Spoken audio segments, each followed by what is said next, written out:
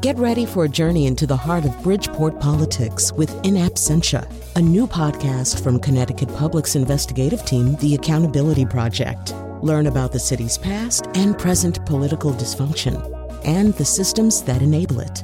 Tune in wherever you get your podcasts. Funding provided by Gregory Melville and Susan Fox and Kathleen Bromage. Why are you stuffing your mouth with grapes? I have to. The Jade Hell military drills in Texas are the precursor to a worldwide currency collapse. That's why the super elite are converting their cash to gold and retreating to their doomsday bunkers. But why the grapes? If enough Americans eat 700 grapes per person by midnight tonight, it'll stave off the worst of the crisis. Where do you get these ideas? It was on the internet. Or maybe it was that weird guy at spin class. He always seems to know this stuff ahead of everyone else. Were you aware that the British hedge fund manager Nevin Spreadworthy has moved his entire family to a 1,000-acre ranch in New Zealand to wait out the collapse? There must be some way to test the truth of these statements. Greg, hello. This is 2015 calling you in 1980. Empirical testing of reality is so disco. Today, what we believe is the truth. What they believe is propaganda. As Thomas Jefferson said, I'll take the truth any day. Did he really say that? I don't know, but the point is that I believe he said it. Now, if I'm going to finish all 700 grapes, we have to speed things up. Today's show is about propaganda, the subtle kind. And now TMZ changed his position on cloning Diane Sawyer. Colin McEnroe. Yeah, actually, I've been turned around so many times on that one. I don't even really know where I come down right now. So we're going to talk about propaganda today. We're going to talk about it, maybe not the way that you think of it in some banana republic where there's a car with a speaker mounted on top blaring out slogans and things like that, but more the way, in fact, belief kind of gets into your bloodstream, gets into your own belief system. How does that happen? Why do people believe what they wind up believing? So joining us right now is Jason Stanley, a professor of philosophy at Yale and the author of several books, including most recently How Propaganda Works. Also joining us in a second, if not now, Eliane Glazer, the author of, among other books, Get Real, How to See Through the Hype, Spin, and Lies of Modern Life. So I'm going to get you both started with this, Jason. I'll start with you, but I want to hear both of you on this because you've both written about this, okay? And so here's an example from my past. I mentioned it in an introduction that ran before the news. For 16 years, I was on a radio station, a commercial AM radio station that tracked conservative. Most of the people who were on the station and listening to the station were conservative. I was this kind of house liberal. And I used to talk to people all the time. It was a great experience because I talked to a lot of people who believed the opposite of what I believe about a lot of things, which is, in fact, something that Americans don't do very often, talk to people who don't agree with them. And one of the things that surprised me all the time, and you've both treated of this, it was that these people always objected to the notion of taxing the rich at a higher rate, that no matter what you told them about marginal tax rates or how they've worked in the past, I would point out that in the 40s, 50s, 60s, the top marginal tax rate on the very rich was up to 90% at times. We didn't collapse. We didn't devolve into socialism. They didn't care. They really object to it. They thought it was wrong. It was not fair. It was redistribution of wealth. It was a lot of things. But they weren't rich. And they were never going to be rich unless they hit Powerball, unless they won the lotto somehow. They were never going to be rich. But it really bothered them to think that making our public systems work by getting more money from rich people, that they objected on principle to that whole idea. So I'm going to start with you, Jason. How does that happen? How do people turn against their own interests? Well, this is a very old topic in the history of our country in particular. And before you go back to Hume and Weber and all kinds of people on this topic. That's right. Part of it has to do with shifting people's identification. So here in this country, it goes in part through race. So you get whites to identify with rich people, with whites, and as against giving taxes to people who are not people they identify with, blacks.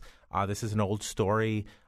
Prevent the poor whites and the poor blacks from getting together and forming a labor movement for example. But the crux is identifying, coming up with a social identity where you connect yourself to the people being taxed. So sometimes it's aspirational, but you create these certain media outlets create this us versus them mentality, and you identify yourself with the wealthy. America keeps its wealthy and it's super wealthy in New York City and San Francisco, and so people who might be making $100,000 a year, in their environment, they might be wealthy, so they might connect themselves with somebody whose class interests are, in fact, entirely different. So that's key to ideology and propaganda, is creating this sense of identity, and people often form their identities together with others who are quite different from them. Eliane Glazer, I wondered, and we should say you're joining us from the studios at Oxford. I wondered if it were any different in Britain, but reading your writing, it doesn't suggest to me that it is terribly different. Tell us more about that. Yes, hello. Yes, I mean, I think there is a great similarity. There's an American writer that I very much admire called Thomas Frank, and he wrote a book called What's the Matter with Kansas, which was all about this phenomenon of blue-collar republicanism, of working-class voters voting against their interests. And we have the same phenomenon now in the UK, and it's called blue-collar conservatism. And so we have a conservative government at the moment, and they're very fond of wearing high-vis jackets and hard hats and holding press conferences in tractor factories, and very much spending their time with very visibly working class men usually, and so there's this great fiction that's perpetuated by the ruling elites that actually that they share, as you're saying, Jason, that they share the interests of the working class. And I mean, the debate about false consciousness is a very interesting one, and I think there's an argument to be made that working class voters who vote for elites that are, for example, eroding union rights, they're not stupid, and there's an argument that they could be simply adopting a value system, which is an aspirational value system. So I think it's important not to just say that they're duped, but I do think that there's a great deal of subtle persuasion that's gone into this blue collar conservatism phenomenon, which is a form of deception. And it is a way of saying, you know, everyone can rise up if they just try hard enough, that everyone can make it, that aspiration is for everybody. And that ignores the structural barriers that are in place which stop the majority of people doing that. So I do think that there is this subtle form of propaganda at play. I wonder if there's something even more deeply embedded. You both used the word aspirational. Let me tell you just a quick story, and this isn't from the conservative side. It's kind of from the liberal side. So this is a story that's maybe apocryphal, but I doubt it. It's about Ted Kennedy's first campaign for Congress. Okay, so he's part of the Kennedys. He's part of the closest thing America has probably ever had to a royal family. And he's running his first time, and he's kind of incompetent. He's not really very good at it. He's in a debate, and his opponent has him on the ropes, and his opponent is denouncing him really for his class, and he's saying, my opponent has never done a real day of work in his life. He's from a family where he doesn't have to do that. He doesn't know what a job is like. He's never gone to work. He doesn't know what our lives are like because he's never worked. And Kennedy didn't really have a very good response to that, supposedly. Afterwards, so the story goes, this Irish-American working man comes up to him, laborer comes up to him, whacks him on the back and says, "Don't worry about it, Teddy. You haven't missed a thing." And Eliane, in your writing, you talk about how when a bank holiday was announced in Britain, I think it's in your writing, for the Prince William Middleton nuptials, initially people kind of grumbled about that. You know, why is that a reason? And then as the time drew near, it's almost something a little bit more primitive and atavistic woke up in them, and they really did, in fact, want to subscribe to that in a way that almost seemed a little rational. Is that fair? Yeah, I mean, it was bizarre that the royal family in this country absorbing huge amounts of taxpayers' cash. But somehow there's been this strange marriage of the tabloid press and the working class and elite interests, so that there is this extraordinary attraction and enthusiasm that people have for the ruling class. And actually the Queen had her Jubilee recently, and the front page headline of the Sun newspaper, a tabloid here, was "Thank you, Mom." So there's this idea that we've entered this great age in which deference is dead and we're all iconoclastic, and yet there is this great reverence for elites. But I think where propaganda comes in is that what elites are doing is, like David Cameron, our Prime Minister, in his hard hat, in effect, on the factory floor, what our royals do is that they sort of pretend to be just like you and I. So there's a great video, my favourite video of Prince William, and it's when he's on a sort of gap year expedition to Chile after he graduated as a student. And this video shows him cleaning a toilet. And it was shown as part of a documentary on the royals in the run-up to the wedding. And the notion was, look, even Prince William is happy to get his hands dirty. He doesn't have airs and graces. He's just like one of us. And also the Queen makes a great show of riding on a normal commuter train to her estate in the country. And so I think for me, this is where the propaganda comes in. It's in this myth that's propagated that they are ordinary people, and that's what allows us to retain this reverent attitude towards them. Jason, in your work, I sense that, the key to propaganda is you shouldn't have to do it all the time, right? You should, to be successful at propaganda, you should create the framework, you should embed the codes in people's psyches and their consciousness, and then you just have to kick a couple of tripwires and they activate. So, let's look at something fairly real and recent. So, President Obama introduces the Affordable Care Act. The first thing that happens, there's a battle over nomenclature. We're going to call it that. We're going to call it Obamacare. If it's Obamacare, it's a little bit more scary to a group of people. And then we see this explosion of unrest. People who, I remember that summer of the so-called town hall meetings, you walk around and it really seemed like we were under assault in some way, and there are these just horrible explosions of rage and things being hung in effigy and it was really the kind of the rise of the Tea Party movement too. Fast forward today, it's got its glitches, it's got its bugs. It's basically a pretty successful social program. You'd have a heck of a time trying to take it away from people at this point. It's been embraced, I think, even and used by some of the people who thought it was creeping socialism. So why did that happen? Why was it so easy to start that bonfire about the Affordable Care Act? Okay, that's a great question. Let me quickly point out that the subject we're discussing, as the discourse about England suggests, is very old. In 1548, Etienne de la Beauté publishes Discourse on Voluntary Servitude and Spinoza wonders in the 16th century, why is it that that men will give their lives for the glory of someone so someone else may boast? This is an old problem we're discussing. People have always died in the name of monarchs. Why does that help them? So there's an old philosophical problem here. Now, as far as the Affordable Care Act goes, that was very interesting and needs some unpacking. I think there we need to bring in an idea that the scholar Brittany Cooper at Rutgers has defended, that the notion of public is now become racialized like welfare once was.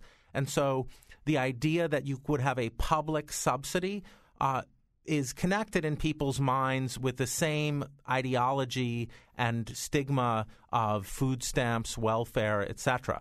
So you have a black president trying to give a new public subsidy to people who don't have insurance, and it's become racialized. The trick in American politics is to racialize everything, is to racialize apparently neutral vocabulary, gang, public, so that people are suddenly opposed to it because that's them and not us. So I think that's what happened with the Affordable Care Act. And it's interesting that you mentioned the Tea Party in that regard, because the Tea Party originally arose because of rage at bailouts for bankers.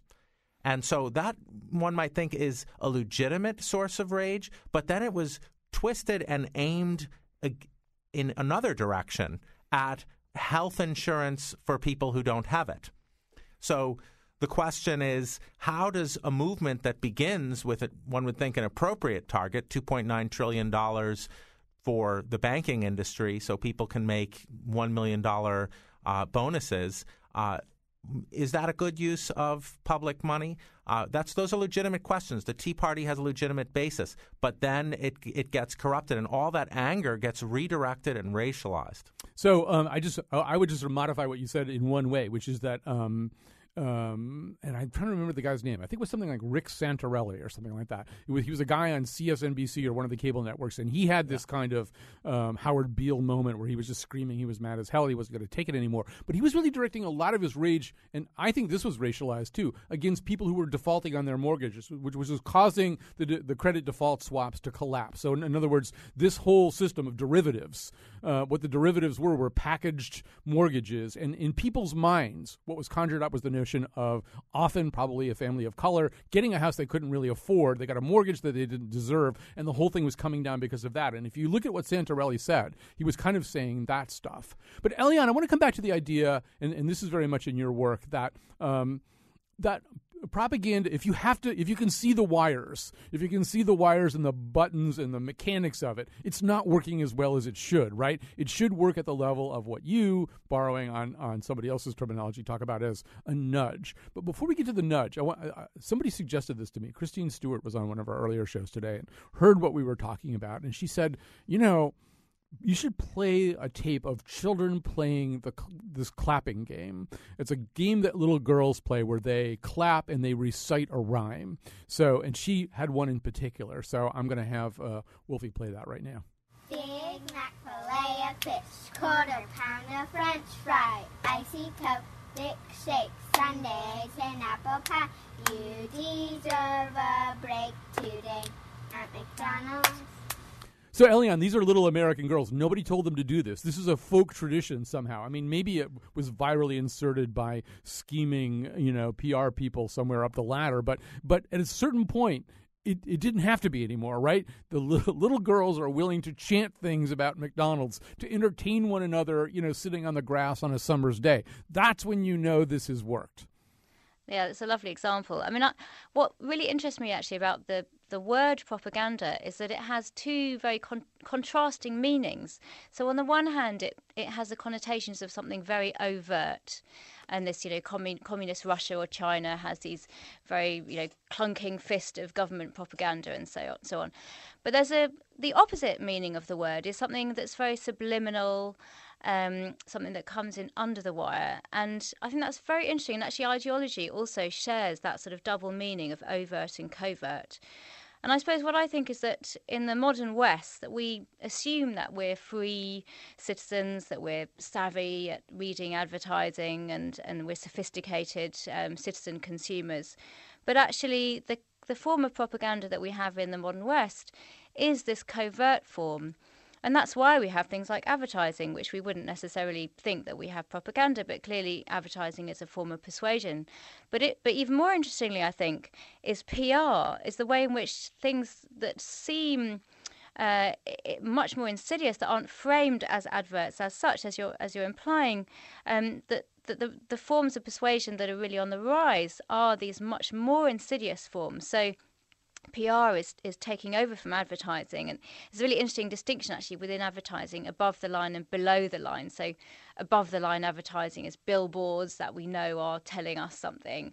Below the line advertising is marketing, direct mail, and so on. And PR really falls into that below the line category. It's advertising that you can't see it as such. And I think that the rise of social media introduces this voluntary element even more, so that we might share an entertaining viral advert on Facebook because it's genuinely entertaining. It's a really funny video. And it's a bit like those children singing this song, is that it becomes a form of voluntary advertising, that we participate. And actually, marketing literature is full of this talk of engagement.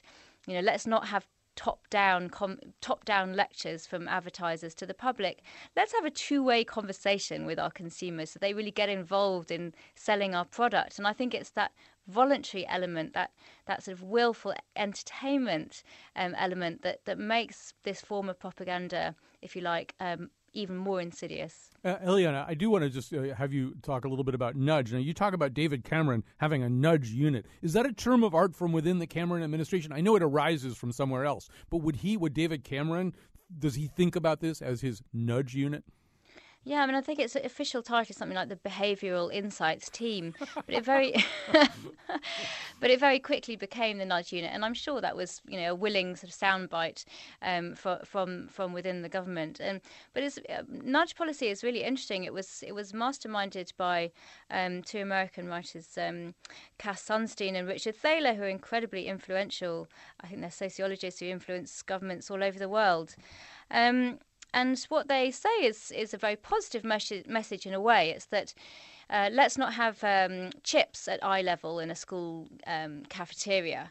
Let's have salads at eye level so that the children reach for the salads instead of the chips, or fries, as I should say. Now, so there are lots of public health benefits that come from this form of paternalism, helping people to make the best choices about health, about paying into a pension plan, organ donation. There's lots of examples like this. But actually, the interesting thing about nudge is that in practice, the nudge unit in the UK has been working with fast food giants such as McDonald's. And so the nudge unit becomes a way for big business to actually work with consumers in this sort of friendly, voluntary arrangement sort of way. So we're not paternalistic. The government doesn't come down and tell companies to cut sugar and fat. They enter into a voluntary arrangement with those companies, and then the companies enter into a two-way conversation with consumers to voluntarily reduce sugar consumption. But the catch is that we don't have the information to make good choices. So actually, those very same fast food giants are pressuring supermarkets to remove informative labelling on food. So actually, they say information is power, but actually we don't have the power to make informed decisions, which is why these forms of subtle behaviourist persuasion are so effective. Jason Stanley, you talk about propaganda as being sort of effectively or an innately illiberal tool. Say what you mean by that. So the idea in liberal democracy is that we discuss policies. All of us discuss policies. So there's two values of liberal democracy: freedom and equality. So the idea is, if we're going to discuss a policy together and it's going to be a policy for us, then it better not constrain our freedom. So all of us have the right to have an input into the construction of that policy. And secondly, it has to take everybody's interest equally into concern. So freedom and equality, those are our two values. So what propaganda does is it subverts the process by which we collectively decide on a policy that is binding for all of us. And so, for instance, if you lie to people about the effects the policy will have on them, then they're not going to be freely deciding on whether or not they should adopt that policy. Because those two values, freedom and equality, are so central to democracy, to liberal democracy, they're also the ones most involved in propaganda. So you always hear, for instance, the Confederate flag is supposed to represent liberty and independence. But wait, it was a defense of slavery, which is kind of the opposite of liberty and independence. Liberty and independence for whom? Equality as well. A standard way to speak in public is to pretend that you're speaking for everyone. You're saying that, this is good for everyone. This is going to be good for this city to gentrify it. It'll improve the city, but will improve it for whom? So that's politicians in liberal democracy regularly present themselves as speaking for everyone, but they're often speaking for interest groups instead. So democracy is a hard road. I'm not saying that it's even possible, but if you're trying to follow liberal democratic practices, you need to be honest, open, transparent, and speak to the interests of everyone involved. I want to grab a call from Mike, then we're going to grab a break. We'll come back with the second segment with both Eliane and Jason Stanley. So here's Mike in Middlefield. Hi, Mike. Hi. So this is actually so related to what Jason Stanley was just saying, but there's a book written by the historian called Stuart Ewan, and he writes about a guy called Ivy Lee, one of the early PR people, and he sort of tracks the start of PR to the social movements of the 1930s in the United States of America, and the threat arising from democracy is the way the historian Ewan puts it. And so I was curious about this notion of the threat of democracy as it's deployed today. There's an ad out there. I'm not sure if any of the guests have seen about walls coming down. It's an ad for the Marine Corps, which is kind of a wild ad. I don't know if they've seen it. I'm sure there's thoughts about it, but anyway, yeah, this threat of democracy as it's deployed today. All right. Yeah, I probably haven't seen the ad, but go ahead, Jason. Great. That's a great question. It's a repeated theme throughout the 20th century, in the 20s and 30s very much so, and also all the way up, in the 70s, that somehow there are too many voices crying for attention, and we need some method to keep democratic decision-making solely in the province of experts and elites. So in 1975, there's a Trilateral Commission report where Samuel Huntington, the Harvard political scientist, says there's a crisis of democracy in the United States. Too many voices are trying to speak simultaneously and have an effect on policy. This is supposed to be a crisis of democracy. And so Huntington recommends that the government brings authority figures onto television to make people feel that they're not capable of contributing to policy discussions. Economists, so-called education experts, and the like, to make people feel, well, they just don't have enough schooling to weigh in on policy decisions. And you find this in the 1920s, too. Throughout the 1920s, you have so-called educational scientists and vocational experts and efficiency experts. The word efficiency is prominent here, talking about educational efficiency. For instance, science tells us that women who go to college end up being homemakers anyway, so therefore we should have in our public schools, they should mainly be focused for women's education on home economics. So you have this persistent idea, misuse of the term democracy, that democracy is under threat from too many people having a say. And that really is at its height and fruition in the teens and 20s. And I think we're seeing another time now. I want to come back to that, but we're going to take a break. We've got Eliane Glazer. She's the author of the book Get Real, How to See Through the Hype, Spin, and Lies of Modern Life, and Jason Stanley, whose book is How Propaganda Works. We'll have more after this.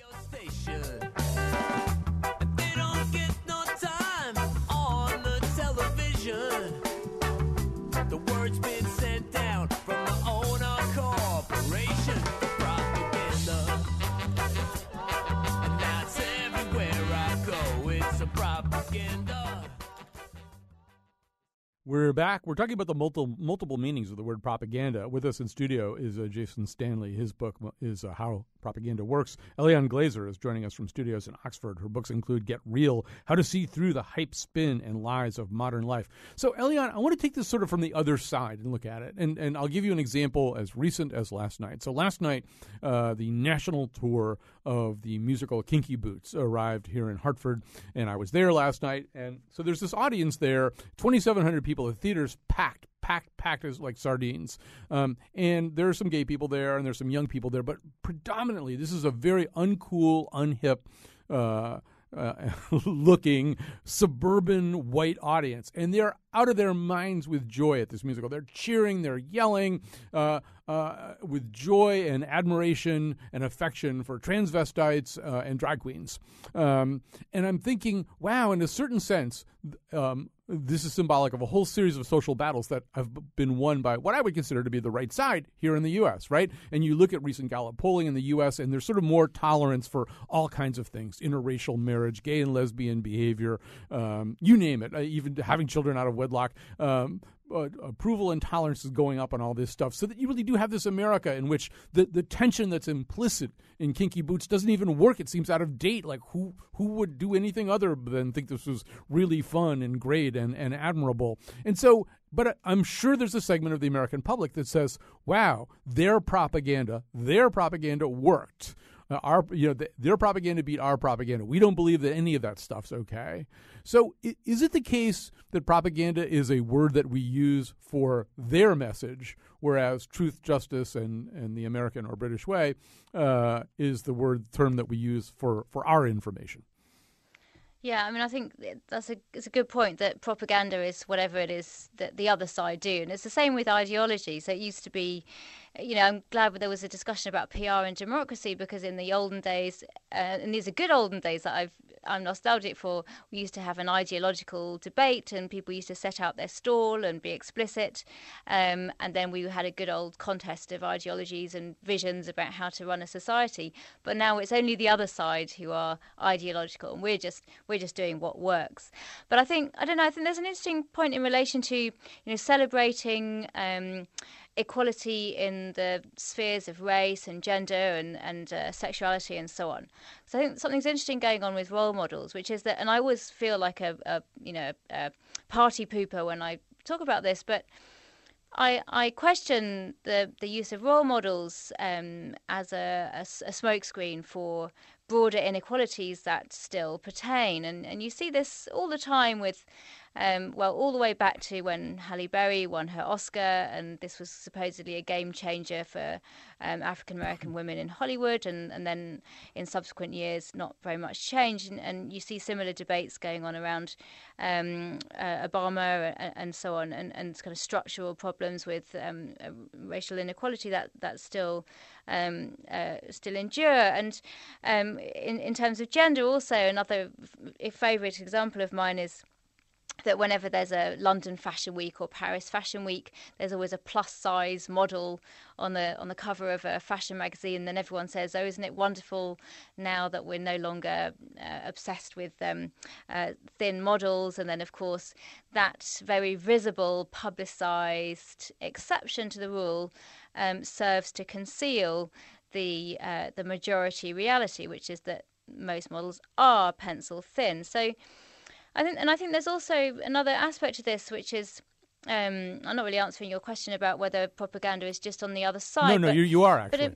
But in terms of the sort of what are called the culture wars, that I think that what's happened is that, whereas, I mean, all role models notwithstanding, we have achieved at least a more cultural tolerance of difference and diversity, even though that is sometimes lip service. But I think that means that in a funny sort of way that we don't pay so much attention to socioeconomic forms of inequality, that we can feel good about being more tolerant and diverse and equal in terms of demographics and race and sexuality and so on, but that allows us to focus less attention on economic and social inequality, which is running rampant in the West, in the UK and the US. So I think there's a problem there.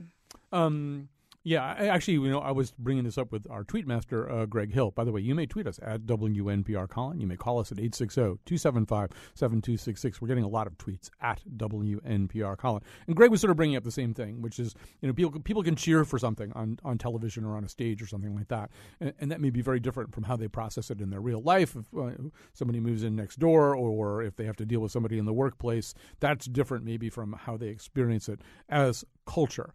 On the other hand, Jason Stanley, one of the battles that appeared to be lost starting around 1988, where Michael Dukakis was terminally branded a Massachusetts liberal, was this word liberal. It just wasn't going to be a very good thing to be a liberal for a really long time. Now we see it crawling back. The latest polling indicates that the number of Americans who take liberal positions on issues is climbing. The percentage of Americans who identify themselves as social liberals now equals the percentage of people who identify themselves as social conservatives. This may go back to what Eliane was saying about how the culture war played out and how that may be actually a little bit of a smokescreen.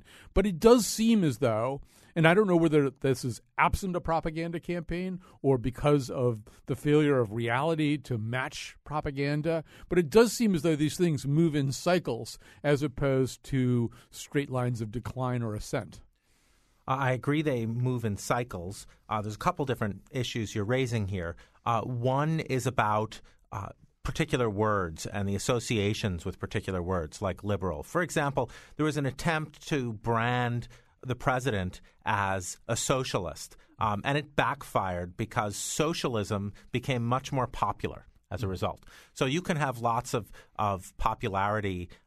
You can have lots of poor propaganda campaigns. As far as this notion of tolerance, the arc of history bending towards justice, I'm not sure it's that easy. And this connects to the point just made brilliantly about role models. I mean, if you look at broad classes of individuals, what does the acceptance of Caitlyn Jenner mean for impoverished transsexuals in prison and their status? Let's look at transvestites, transsexuals all across the board, and look at them as a group. If we focus on role models, we might be patting ourselves on the back.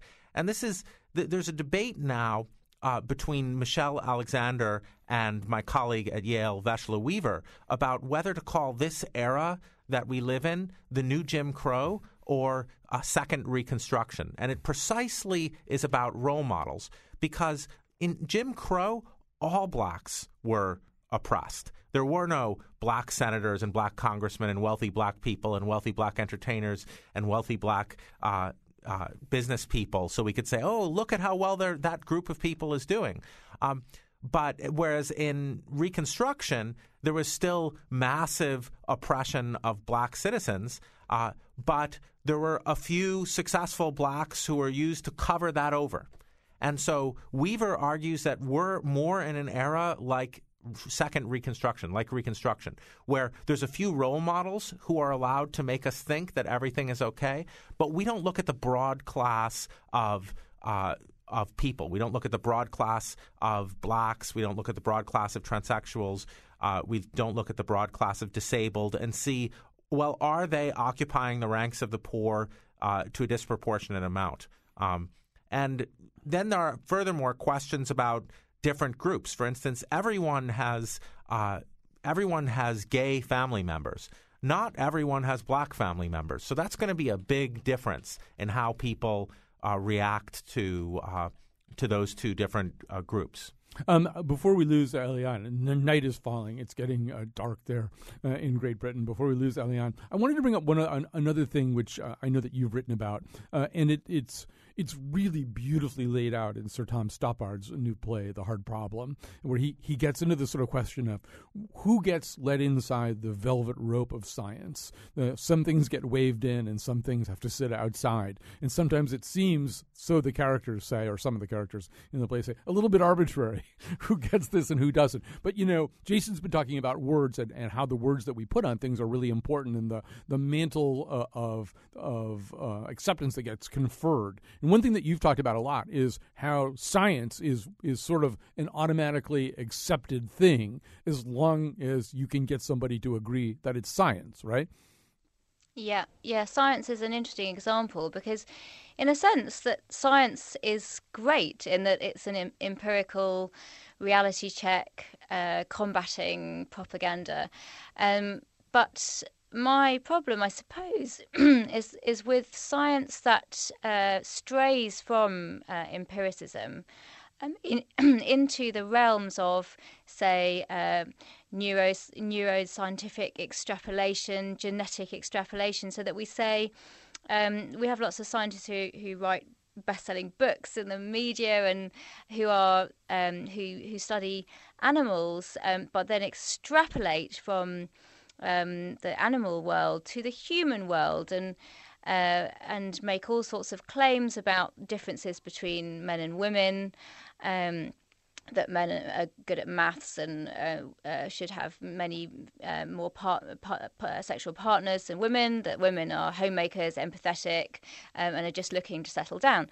And so I think that the sort of propagandist element in modern sort of pseudo-scientific discussions is the element that that borrows the hard fact reputation of science and applies it to something which isn't scientific at all. And you see this a lot in neuroscience, that all sorts of claims are made from mapping the brain, which has nothing really to do with actual neuroscience. It's more to do with tendentious claims about stereotypes about gender and so on. But I think the propagandist, I think where propaganda comes in is it's always about a blind spot. So if we can, as you implied earlier on, if we can see that it's propaganda, then our hackles are raised, our sceptical goggles are on, and we can identify the spin. But as soon as things are presented as hard fact, that's when you get the propaganda creeping in, and so that's why you see it in science, but you also see it in politics with them. Going back to the hard hats and the high-vis jackets and the working people, it's always when you get references to things which are very concrete, which are very practical, down-to-earth, technocratic. That's when you get the propaganda, the ideological subtext, creeping in undercover. All right. Actually, I should tell you, Jason and I are both wearing high-vis jackets right now, but we haven't taken anything that you've said personally, and I know that you have to go. Eliane Glazer, thank you so much for joining us today. It's been great to have you. Thank you for having me. All right. Thank you. And Jason and I are going to mop things up here in the final segment. We'll take a break. We'll come back to do that.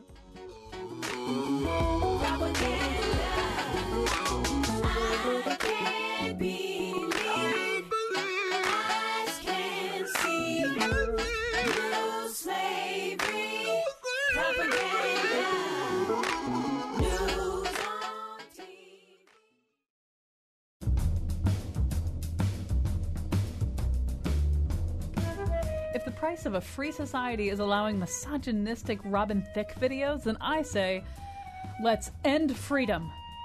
Betsy Kaplan and I, Kyone Wolf, claim to have produced today's show, and our interns who are absolutely not kept in containers without access to water for hours on end are Alex Dubin, Hallie St. Germain, and Allison Ehrenreich.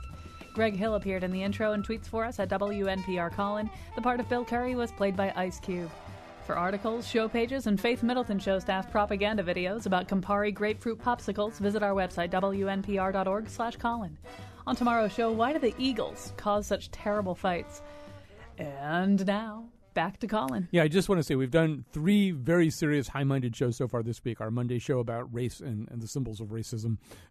We've done our Tuesday show was about climate change, a very, very deep dive into the modern science and economics of climate change. Today's show is a pretty deep look with a Yale philosopher at the notion of propaganda. So tomorrow, and these were all done by 3 very different and very talented producers. Tomorrow's show, that was my idea, and it's the people get into fistfights about the rock band The Eagles. So I want to find out what fault lines. So it could connect to some of Jason's theses, that there may be sort of underlying fault lines that the Eagles represent. Anyway, that's going to be tomorrow's show. It'll be considerably more lowbrow than these 3.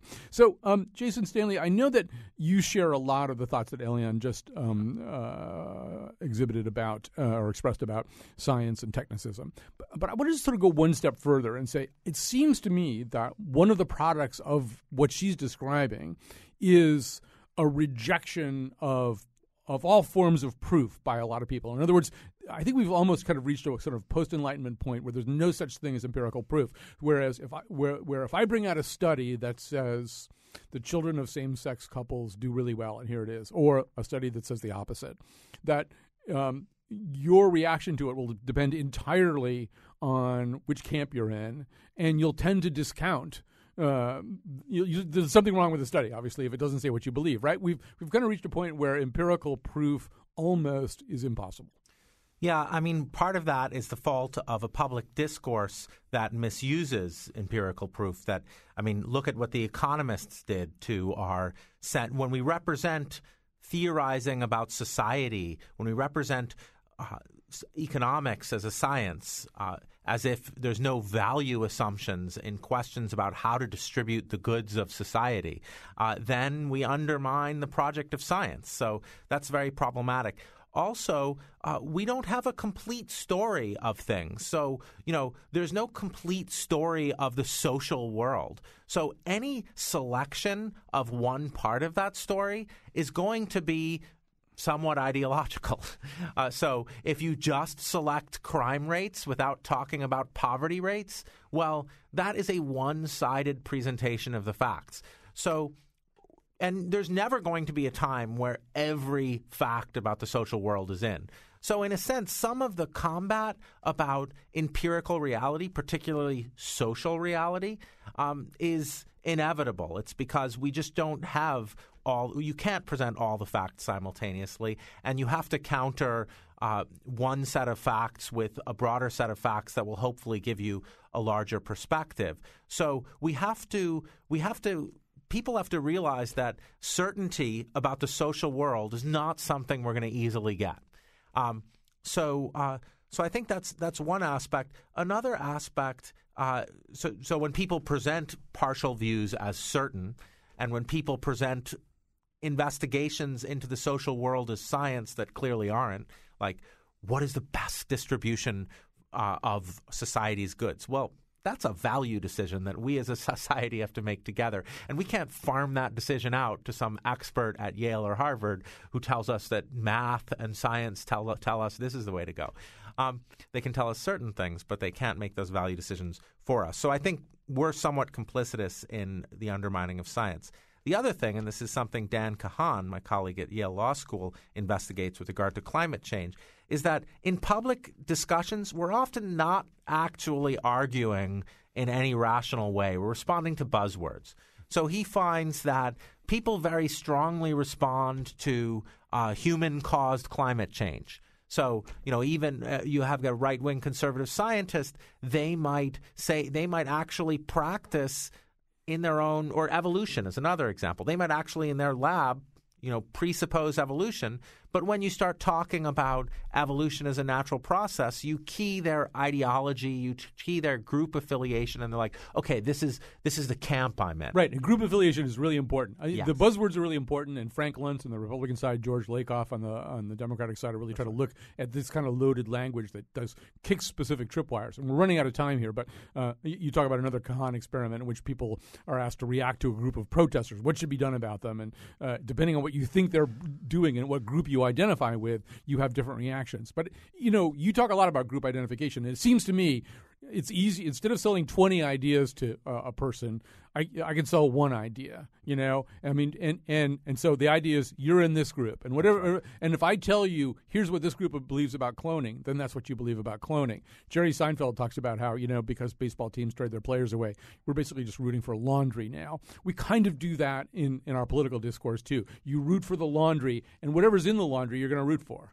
Kind of do that. That's what we do. The Democrats and Republicans agree on a large variety of things that the same financial backers support. And if you look at Americans care deeply about campaign finance reform. They care deeply about a lot of things that the major parties really are not centrally on major party agendas. Do Americans really care deeply about the estate tax that affects only 5,600 American families? Why is that so much on the Republican Party agenda? It's because it's a football game. It's their team versus my team, and the more you make it a football a football game, the more you can present politics as just this battle where you're happy because your team wins, even though actually no points have been scored for your real side. And just back to your conversation about buzzwords, Frank Luntz said you should never say estate tax. You should say death tax. Oh, yeah. Because an estate is where Lord Charles Spencer lives. He lives on the estate of Althorp. Death tax. We're sort of back to that question of what does everybody have? Everybody dies. Yes. So death tax is bad. not everybody feels like they have an estate, right? Yeah, that's exactly why. That's why I use estate tax always. And that's why Luntz uses death tax, because it's this way to say, actually, we care about everyone in eliminating the death tax because everyone dies. You put your finger on it. All right, so our guests today have been Eliane Glazer, who's long gone, off to bed in England. Her book, Get Real, How to See Through the Hype, Spin, and Lives of Modern Life. In studio, I've been talking to Jason Stanley, professor of philosophy at Yale, and the author of several books, most recently, How Propaganda Works. We'll be back tomorrow. I'm going to drag us down to my level tomorrow. But you'll be surprised. We're going to get deep about that. And Robert Christgau, the absolute dean, the founder of rock criticism in America, is going to be one of our guests as we debate the Eagles. Not debate the Eagles, but debate the Eagles. Try to figure out why the Eagles cause so much trouble. What do they symbolize? It's all propaganda, oh propaganda, oh propaganda, yeah. Don't give me any more propaganda, it's all propaganda, oh propaganda, yeah. It's all propaganda, it's all propaganda, it's all propaganda, it's all propaganda, it's all propaganda, oh propaganda, yeah. This concludes today's program, brought to you by the Second Floor Rage Virus Monkeys, an Instagram photo from last night's cloudy sky, bladeless knives, and Nabisco.